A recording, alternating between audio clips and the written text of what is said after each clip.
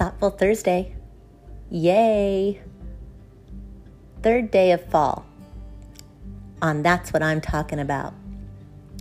And I've decided the topic on Thoughtful Thursday should be apologizing and saying I am so sorry.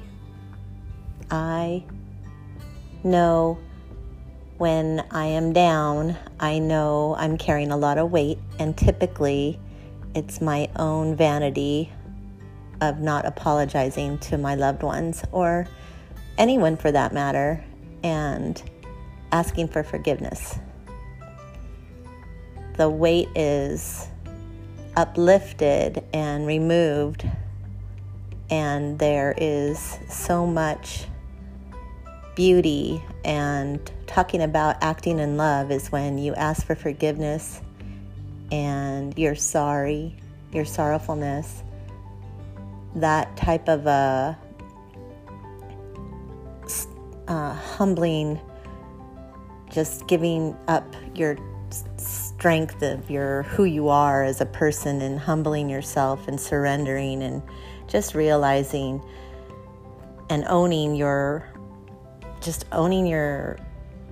bad stuff and taking responsibility, and then acting with that simple act of asking for forgiveness and saying you're sorry. It's so important, because when you do this simple act, it's very difficult to go forward and do, but it's very much courageous.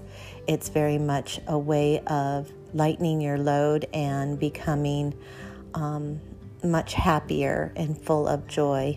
And I do know it's a state of grace and mercy to receive the forgiveness, or at least be asking for forgiveness and be sorry.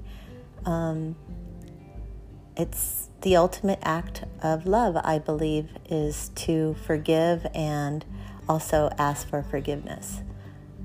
It's paramount, and I think it would be amazing if we all started saying we're sorry, truly sorry for what we've done.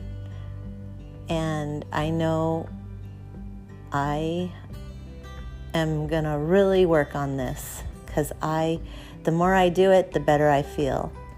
And when you're down, you just get more down.